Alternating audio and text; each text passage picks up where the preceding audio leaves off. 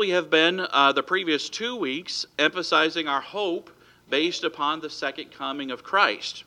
As we come closer to Christmas Day, I want to shift gears and see how the hope of those before Christ's first coming applies to our hope today. The first arrival of Jesus was the ultimate fulfillment of hope. God's people had spent millennia waiting for the fulfillment of the promise that started in the Garden of Eden, when God promised to bruise the head of Satan. And God's people looked for their Messiah throughout all the days of the patriarchs, throughout all the days of their enslavement, throughout the days of their exodus, through the days in the promised land, the days of both the judges and the kings. Even in the days of their rebellion, there was a remnant that still looked for his coming. The days of their exile, the days of their return and the rebuilding of Jerusalem, the days of God's silence between the two testaments. They waited for so long for their hope to be realized. Now here in Luke chapter 1, God sends an angel to Mary, a faithful young lady, and tells her how her hope will soon be realized through her yielding to the impossible. As we look at these aspects of this passage, I want to apply the same truths to our lives that we see in Mary's. And let us see our hope in these same lights. Let's see how, first of all, our hope comes from Roman numeral 1, the impossible. Our hope comes from the impossible. Hope stems from the impossible. That which is possible requires no hope. Amen? And at least the unattained, if nothing else. We do not have, we do not have something, or something is not available to us, and so we hope for it. In Mary's case, the hope that all of Israel, the hope that was all of Israel's, seemed to be impossible for this young maiden. Here she was unmarried, and yet this angel came and told her something that seemed impossible. So we see the impossible, first of all, in Mary's pregnancy, letter A. The angel came to Mary and told her, verse 31, "And behold, thou shalt conceive in thy womb and bring forth a son, and shalt call his name Jesus. And he shall be great, and shall be called the Son of the Highest. And the Lord God shall give unto him the throne of his father David. And he shall reign over the house of Jacob forever. And of his kingdom there shall be no end." Verse 27 tells us that Mary was espoused to a man named Joseph, and she was not married yet. So it is understandable that Mary may ask how this is going to happen. I don't think it was a lack of faith on Mary's part. She just didn't understand how this could happen with the information that she had at this point. And so she asked a sensible question. How shall this be? She was unmarried. How could she become a mother? Unfortunately, this is not assumed much any longer. So she is told something very difficult for her to understand. In those days, an unmarried woman just didn't have a child. It happened from time to time, but very rarely. And he will be God's son, though. That's how it's going to happen here. A birth without a father. A peasant girl becoming the mother of God. God becoming a person. What seemed impossible, those things that seem impossible are never impossible with God. Amen? And this is where the hope of Christmas comes in. Mary did not limit God. God came and worked in Mary's impossibilities. And salvation was the result for all mankind that would accept him. And we too have an impossible situation. We have many impossible situations, really. But one that glaringly appeared in my mind was the impossibility of our righteousness, letter B. Our righteousness. Just as he came and worked in Mary's impossibilities, he sent Jesus to earth to take care of our impossible situation. You see, on our own, we cannot be righteous. Romans 3:10 tells us, "As it is written, there is none righteous, no, not one." We try to do right, hoping that maybe the good will outweigh the bad. But that really doesn't matter, does it? We know that. The Word of God says in James chapter 2, verse 10, "For whosoever shall keep the whole law and yet offend in one point, he is guilty of all." If we fail in even just one area, the Bible tells us we are guilty of all. The standard is not more good than bad. God's standard is 0 bad. That's a high standard. And by the way, that's not possible. There is none righteous, no, not one. But God knew this. And he tells us if we will give him our impossible requirement, he will make a way. And Titus 3:5 tells us, not by works of righteousness which we have done, but according to his mercy he saved us, by the washing of regeneration and renewing of the Holy Ghost. This is why Jesus is our hope. And Paul calls him that as well. 1 Timothy 1:1, he says, Paul, an apostle of Jesus Christ, by the commandment of God, our Savior, and the Lord Jesus Christ, which is our hope. He is still our hope, amen? And God loved us so much that he gave his only begotten Son, that whosoever believeth in him should not perish. For with God, nothing shall be impossible. This extends to so much more than just our salvation, however, amen? We glibly quote, couldn't get the word out, Philippians 4:13. I can do all things through Christ which strengtheneth me. And it's a good quote, it's something to promise on, but do we really believe it sometimes, amen? Rarely do we apply it to our lives fully. That word all means all, amen? Now the Bible warns us we should never tempt God. I don't recommend walking to a cliff's edge and quoting Philippians 4:13 and jumping off. At least if you do, don't expect to just float there. Deuteronomy 6:16 contains another command that isn't part of the big 10 commandments, but it says, thou shalt not tempt the Lord thy God. And just because you're not supposed to tempt God doesn't mean you shouldn't try God, though. Amen? When you come to an impossible situation and all avenues are pointing and all signs are pointing that you're supposed to go through that impossible situation, that's the time that you trust the Lord. Amen? Trust him and keep moving. Yield your will to his. Then pray, asking God to help you, and then step out in faith. And people tend to just say that's not possible, and then just kind of walk away and quit. I heard a story this week of Charles F. Kettering, who worked for General Motors, and he said, when I was a research head of General Motors and wanted a problem solved, I'd place a table outside the meeting room with a sign that said, leave slide rules here. He said if I didn't do that, I'd find someone reaching for his slide rule, and then he'd be on his feet saying, boss, you can't do it. But he left it out, and they tried anyways, amen? He also said a problem well stated is a problem half solved, amen? And I would add to that, a problem well stated in prayer is a problem solved, amen? Now it may not be solved the way we want it to sometimes, but it'll still be solved. Our hope comes from the impossible. Secondly, our hope comes from the chosen. Our hope comes from the chosen. Not our choice, but God's choice. Mary didn't choose to be pregnant.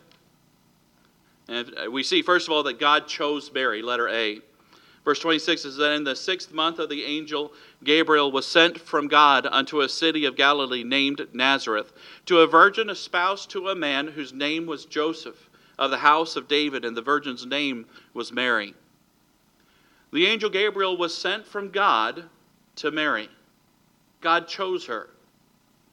God could have picked anyone throughout the course of time to be the mother of the Messiah, the mother of Jesus. And yet, God chose Mary in that town, in that year. Why? Well, no one but God can really tell you, other than what the Bible says. Galatians 4:4-5 says, but when the fullness of time was come, God sent forth his Son, made of woman, made under the law, to redeem them which are under the law, that we might receive the adoption of sons. He says, but when the fullness of time was come. God had a time, and the woman picked out, and that when the fullness of time was come, it was accomplished. You see, God is sovereign. Amen? That means he gets to do what he wants to do, in simple terms. He's God. And he decides the way he wants it to be. I'm grateful for that. I don't know about you. It's something that I can rest in, not be frustrated in. If I truly understand God and who he is, I can rest in him. Now, some people that don't have a good relationship with their earthly father may struggle with resting in God's sovereignty. But know that God the Father is a perfect Father. He will never harm you or hurt you. He may allow some things to come in our lives to help us and teach us, just as a father would instruct us and chastise us. But he is a loving Father. But it's not a chance. God is sovereign and he is in control. Even casting lots before the Lord, it was not chance. The Bible tells us in Proverbs 16:33, in the old days, to figure out God's will, they would cast lots. We think of pulling something out of a bag, or we do like a short straw, or something like that, and things like that. Proverbs 16:33 says, the lot is cast into the lap, but the whole disposing thereof is of the Lord. Especially before the days whenever they didn't have the Word of God, they didn't have the Holy Spirit and stuff like that. God used this. But it was still controlled. It wasn't just chance, especially when they yielded it to the Lord. How much more would his plan for redemption not be left up to chance? By the way, I don't recommend it today, living your life by casting lots. We have the Word of God in our hand. He has given us all we need to know. We just got to be willing to do the work. It may be easier to draw a short straw than it is to dig into the Word of God, but that's not what God planned. Okay? But he chose Mary. Look again, verse 28. So the angel came in unto her and said, Hail, thou that art highly favored. The Lord is with thee. Blessed art thou among women. The words thou that art highly favored, literally translated, means you who have been graced. The idea is that it was not based upon Mary's merit. The favor of God was on her because God chose her. Our hope comes from the choosing of Mary. But our hope also comes from the fact that, letter B, God chose you. God chose you. It's not based upon our own merit. It's not based upon our own righteousness.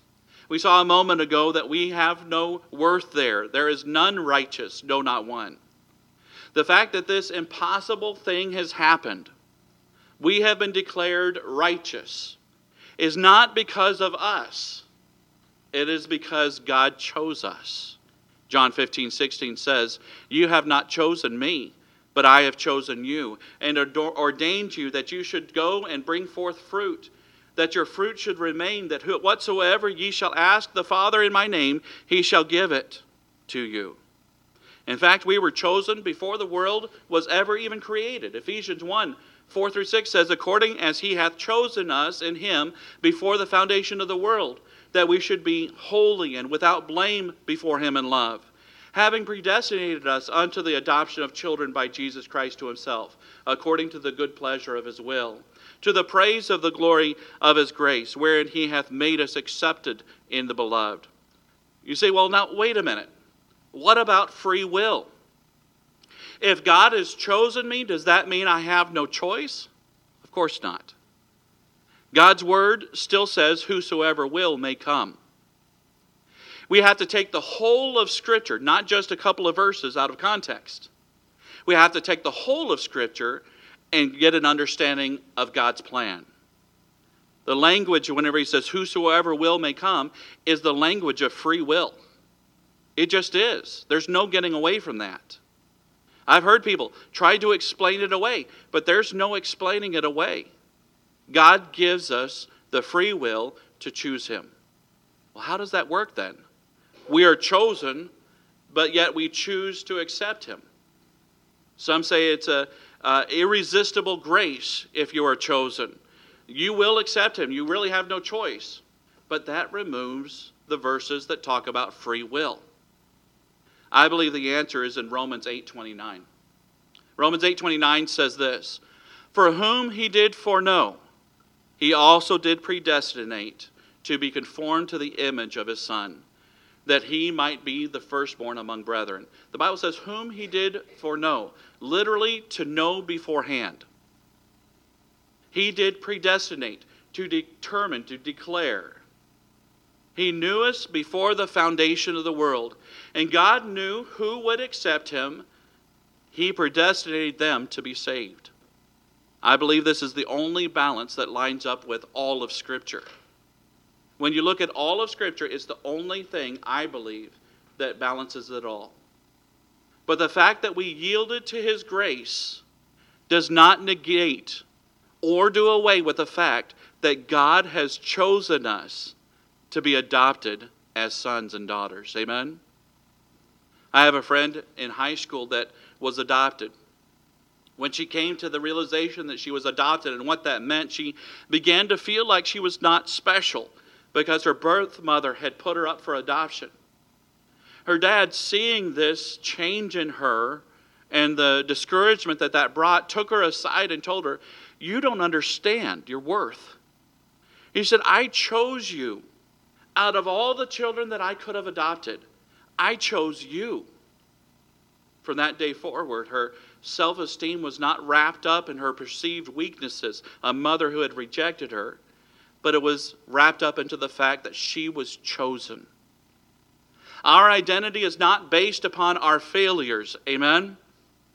Our identity is based upon the work of Jesus Christ, which made us chosen, which made us forgiven, which made us righteous, which made us adopted.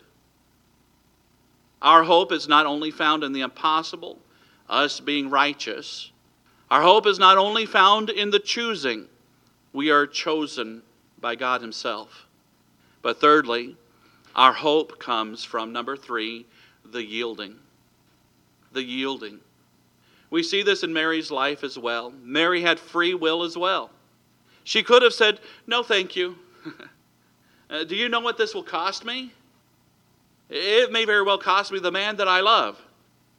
Or at least the man I'm espoused to. I don't know. It was arranged marriages back then. But no thanks," she might have said. But when she heard that what God was going to do, the impossible through her, because God had chosen her out of all the girls throughout time, God chose her. We see letter A, first of all, that Mary yielded. Verse 38, the Bible tells us, "And Mary said, Behold the handmaiden of the Lord. Be it unto me according to thy word. And the angel departed from her." She declared a couple of things in this one simple statement. Unless you pay attention, you might not even see it. First, she declared that she was God's bondservant, the handmaiden. She was yielding herself not just to do this one thing, but to be his bondservant. The word handmaid is translated from the Greek word doule, which is the feminine version of doulos, where in the epistles, the word doulos is used as slave or bondservant or servant of Christ. And the bondservant was not just a slave. The bondservant was one who willingly chose to serve another person. This comes from Exodus 21, verses 1 and 2. The Bible says, "Now these are the judgments which thou shalt set before them. If thou buy a Hebrew servant, 6 years shall he serve, and in the 7th he shall go out free for nothing." Then down to verse 5 it says, "And if the servant shall plainly say, I love my master, my wife, and my children, I will not go out free. Then his master shall bring him unto the judges. He shall also bring him to the door, and unto the doorpost, and his master shall bore his ear with an awl, and he shall serve him forever." It was a marking. He would pierce his ear, and it was a marking that this person was different than everyone else. This was not just a slave, this was a bondservant. The servant was marked as a servant who had made a bond with his master. Mary declared herself. She was plainly saying, "I love my master. I will serve you, Lord." And then she said, "Be it unto me according to thy word." Whatever you say, I will do. Mary yielded to God's will. And the next we see of Mary, she's arriving at her cousin Elizabeth's house. Elizabeth was filled with the Holy Ghost and spake out with a loud voice and blessing from God upon Mary. And John the Baptist was in her belly and 6 months of age in that time. Why do we count age by the day we're born? If we're truly, pro-life, shouldn't it be counted from conception? Well, anyways, I digress. But he was 6 months old in her womb. And he leapt for joy when he heard the voice of Mary. Boy, what an amazing thing that is, amen? Elizabeth is filled with the Holy Spirit and gives this greeting. Mary then is filled with the Holy Spirit as well, and she begins to rejoice and praise God for what he has done for her. In that praise, she speaks of the hope that they have, that they've had in their coming Messiah. Luke 1:54 and 55 says, "He that holpen or helped his servant Israel in remembrance of his mercy, as he spake to our fathers, to Abraham, and to his seed forever." The promised Messiah from the beginning, as was reiterated from Abraham and his seed after him, this Messiah has now come. The fulfillment of that hope was here. Not only was Mary's yielding brought forth in this hope and helped to bring forth this hope, but we also see in our lives as well that our hope comes from your yielding. Your yielding, letter B. God's promise, the hope of our salvation, is freely given to all. But there is one, what some might call a stipulation. The gift must be received. For the wages of sin is death, the Bible says in Romans 6:23. But the gift of God is eternal life through Jesus Christ our Lord. I had an illustration and I left it at home. I just realized that's okay. You have it? No, that's right. It'll take too long. I'll just get to eat the candy that I put inside the gift. It was a gift to me. But I had a gift that was all wrapped and ready to go, and I was going to say, this gift is for the first person who takes it. And William stood up and started. It's not here. Sorry, you can't take it. I was going to say, who would have the faith to come up and take the gift from my hand? And I would say, what makes the gift theirs? They had to come to me. They had to believe that I would give it to them. They had to receive the gift from me. You need to yield to what I say in order to get the gift. This is not just limited to salvation. Do you want God's help with your decisions? Well, God said in James 1:5, "If any of you lack wisdom, let him ask of God, that giveth to all men liberally and upbraideth not, and it shall be given unto you." You need to come to God. You need to believe enough to ask him for wisdom. You need to use the wisdom that God gives you. Often through biblical principles found in God's Word, God leads us through that wisdom, and he begins to apply Scripture and show us how to use God's Scripture to make our decisions. You need to yield to his promise. Do you want God's help in difficult times? 2 Corinthians 9:8 says, "And God is able to make all grace abound toward you, that you always, having all sufficiency in all things." Boy, that's a statement. Amen? That ye always, having all sufficiency in all things, may abound to every good work. You have everything that you need because of the grace of God to do anything that God wants you to do. God will give you the grace that you need to do and what you're called to do. You just need to yield to that grace. Ephesians 4:7 says, "But unto every one of us is given grace according to the measure of the gift of Christ." It's a gift. We just have to be willing to receive it. Oh, but so many times we see the gift there. We know it's there. The grace is there to help us. But we just keep going on with our lives and say, well, I'll figure it out. And we struggle and have problems and make wrong decisions. And the grace is sitting right there wrapped up in a pretty bow. But we don't ever yield to it. We just need to walk in that grace. The hope we have for eternity is based upon our yielding to His plan of salvation. The hope that we have in this life is based upon your yielding to His grace, which is sufficient. The hope that we have while we wait for the future coming of Jesus Christ is based upon our yielding to His word and His grace. 1 Corinthians 1, 4-8 says, I thank my God always on your behalf for the grace of God which is given you by Jesus Christ, that in everything ye are enriched by Him in all utterance and in all knowledge, even as the testimony of Christ was confirmed in you, so that ye come behind in no gift, waiting for the coming of our Lord Jesus Christ, who shall also confirm you unto the end. He's going to hold you and keep you to the end, that ye may be blameless in the day of our Lord Jesus Christ. Do you want the real joy and peace of this holiday season?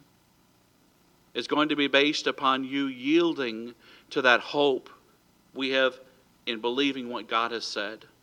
Romans 15:13 says, now the God of hope fill you with all joy and peace in believing, that ye may abound in hope through the power of the Holy Ghost. Oh, how important it is that we pay attention and learn what God says in His Word and yield to that. How much happier our lives would be if we would just yield to God in every area of our lives. Our hope comes when we see what seems impossible. But we have this hope because we know that we are chosen by God Himself.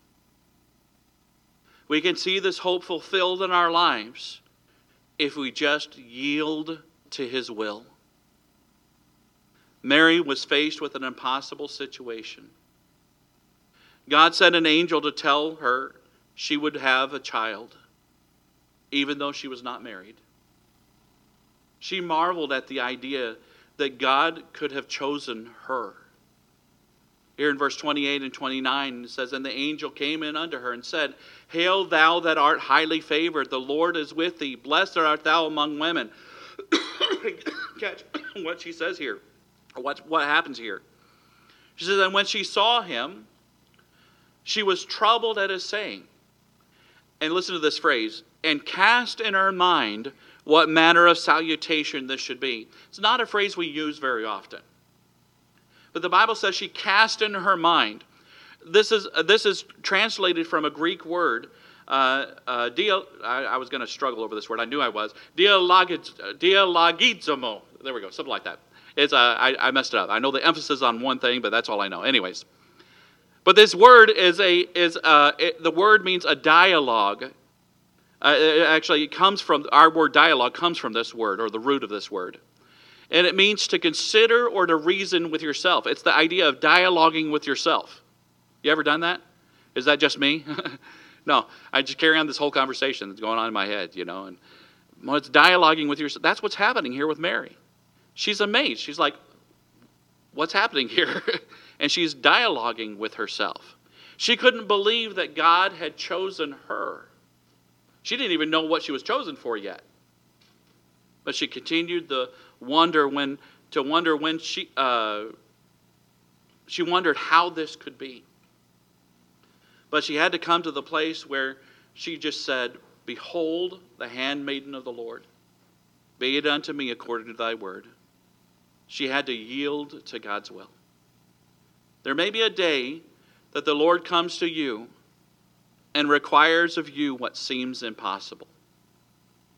But if He has chosen you, then you only need to yield in order to see the impossible become true. You won't have an angel come before and appear before you. I don't know about you, but I'm grateful. That'd be kind of scary, I think.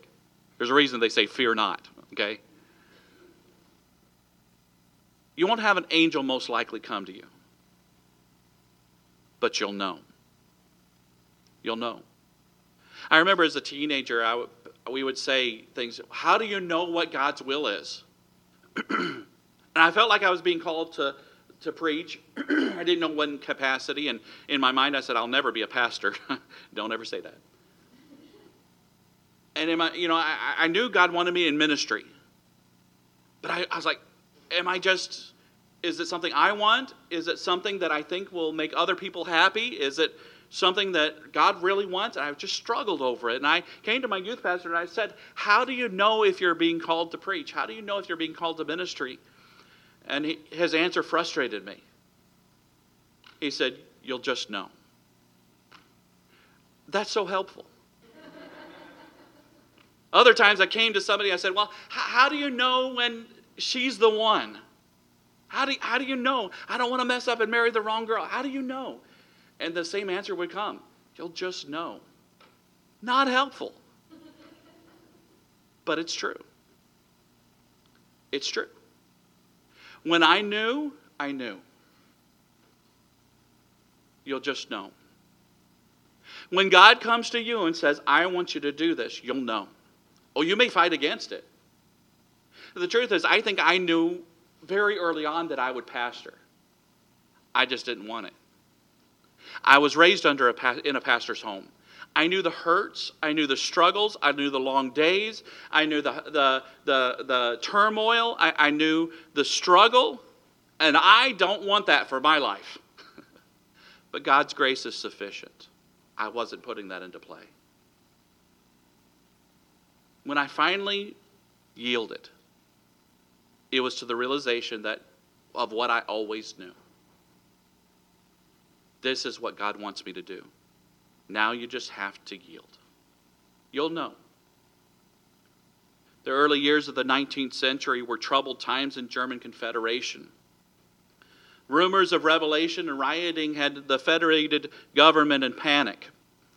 And Clemens von Metternich, the chief statesman of the Confederation, ordered thousands of young men drafted into the army to guard the borders and put down internal revolts. Across the countryside, young men in uniform tramped off to an unknown destiny. In one German village stood a grand old stone-walled church with ornately carved facade and beautiful stained glass, and a stately pipe organ. The organ was famous throughout the region for its beautiful, rich tone. One day, the aged caretaker of the church was interrupted during his chores by a knock on the great oak door, the sanctuary. He opened the door to find a young man in uniform on the steps. He said, "Sir, I have a favor to ask of you." The young soldier began. And, "Would you please permit me to play the organ for 1 hour?" "I'm sorry, young man," the caretaker replied. "No one but our own organist is permitted to play the organ." "But sir, I've heard so much about this organ at this church, and I've walked for many miles just to see it, just to play it for a single hour." The aged man paused for a minute and then shook his head sadly. "Please," the soldier pleaded. "My commander gave me just a 24-hour leave. In a few more days, we move to another province where the fighting is expected to be heavy. This may be my last chance to play this organ." The caretaker reluctantly nodded. He swung the door open and beckoned the soldier inside. And then he took a key from his pocket and held it out to the soldier. He said, "The organ is locked. Here's the key." The soldier took the key and unlocked the ornate cabinet of the organ. And then he began to play. A billow of majestic chords rolled from the great golden pipes of the organ. The caretaker stood transfixed as the glorious music just washed over him, bringing tears to his eyes. He moved to one of the pews and just sat down as if entranced. Within minutes, people from the village began to gather at the church doorway to hear where this music is coming from and what's going on, and they peered in, and soon they removed their hats and came in to the sanctuary and sat down to listen. Streams of beautiful music filled the sanctuary for 1 hour. Then the gifted fingers of the organist struck a final chord and lifted his hands from the keyboard. The young man closed and locked the cabinet of the keyboard. He stood and turned and was surprised to see that the church was nearly filled with villagers who had laid aside their chores to listen to the music. Humbly he received their compliments, and the young soldier walked down the center aisle to return the key to the caretaker. "Thank you," said the young man. The old man rose to his feet and took the key. "Thank you," he answered. Began to grasp the young soldier's hand. He said, "Young man, that was the most beautiful music these old ears have ever heard. What is your name?" He said, "My name is Felix. Felix Mendelssohn." The old caretaker's eyes widened as he realized whose hands he grasped. The hands of the young man who, before he was even 20 years old, had become one of the most celebrated composers on the European continent. The old man followed the young soldier as he left the church and disappeared into the village street. To think, the old man wondered aloud, the master was here, and I almost failed to give him the key. So it is with us. The master is here. God is with us. His grace envelops us. If you give him the key to your heart, he can make such beautiful music with your life. Music that can make the world stop, listen, and wonder. The master's here. He's ready to do the impossible by his grace. It's not only our duty, but it's our joy to give him the key to our lives. The hope that we have in Christ comes in the most impossible circumstances. The hope comes with the realization that we have been chosen.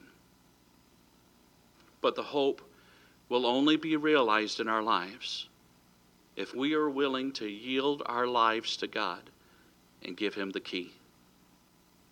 Heavenly Father, Lord, we thank you for today. We thank you for this message. I pray that you would speak to the hearts of your people. I pray that you guide our thoughts, Lord, as we go, and may we yield to you our lives. Oh, how important it is. I pray, Lord, that you would help us, Father, to see where your will is and how and where we're supposed to yield, and help us to be willing to do it. We love you, Lord. In Jesus' name I pray these things.